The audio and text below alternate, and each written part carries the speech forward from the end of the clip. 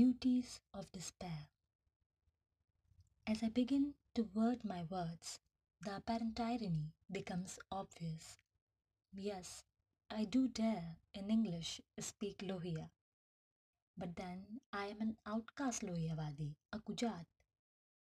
It's my responsibility to pass down his lost patrimony and not put on an act. And mind me, friends, it is very important to tell a paradox from an irony. Some other fine day, we may dialogue this discourse in detail indeed. My introduction to Ram Manohar Lohia's philosophy of defeat was much before I had an idea of his self. Unlike his other political, social, and economical ideas, I find this one the most relevant and relatable to a larger folk. The way sorrow and misery connect, perhaps nothing else does. Lohia gave his insightful speeches explaining the dynamics and duties that revolve around defeat and despair in the summer of 1962, when Socialist Party was defeated by Congress in a landslide victory, and Lohia himself lost to Nehru. There was a wave of despondency among the members and followers of his party. During such plight, he gave his timeless talisman of the duties of despair. Hopelessness is often wasted, despair disdained.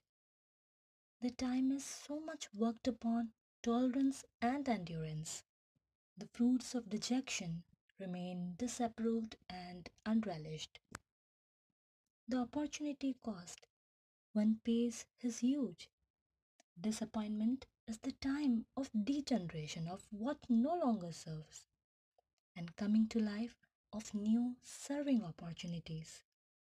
Lost hope leaves behind a lot of space for regeneration and soul searching. These are the most productive count of one's life. We mostly tend to misspend that time. Have you read Maya Angelou's poem Still I Rise? If you haven't, please do. You need to know why the caged bird sings. Leaving behind nights of terror and fear, I rise into a daybreak that's wondrously clear. I rise, bringing the gifts that my ancestors gave.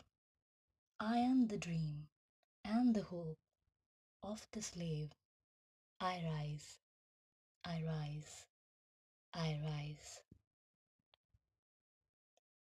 Perhaps despairness is the saddest kind of sadness, and also the most profound kind. Profound because you derive, contain, and direct humongous possibilities. The true of us remains, and the limitations shatter. Despair makes us human. It is the food for soul. Our honest is to respect and accept sorrow, leave it, and yet come afloat without drowning, to sow the seeds of hope and life, happiness and meaning in the depressed, barren land of thoughts and emotions. The duty to let us loose and fear and fall and wither away. In play, there are two pleasures for you choosing. One is winning and the other losing. Miss out none. Let no regrets behind. Namaskar.